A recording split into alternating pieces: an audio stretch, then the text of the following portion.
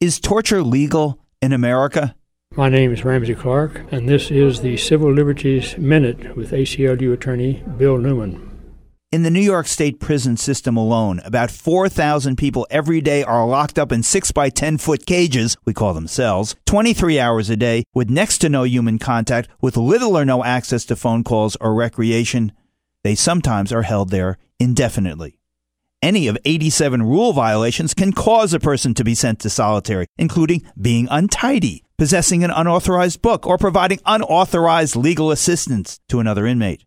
Some of this now will change due to a settlement of the suit filed in 2012 by the American Civil Liberties Union.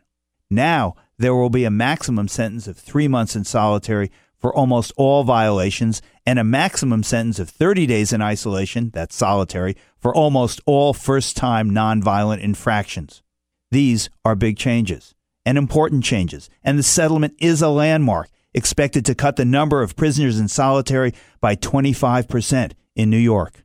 But across America, there still are thousands and thousands and thousands of persons we are caging like this day after day after day after day. This is what American prisons call solitary confinement, what Amnesty International calls torture. The Civil Liberties Minute is made possible by the ACLU because freedom can't protect itself.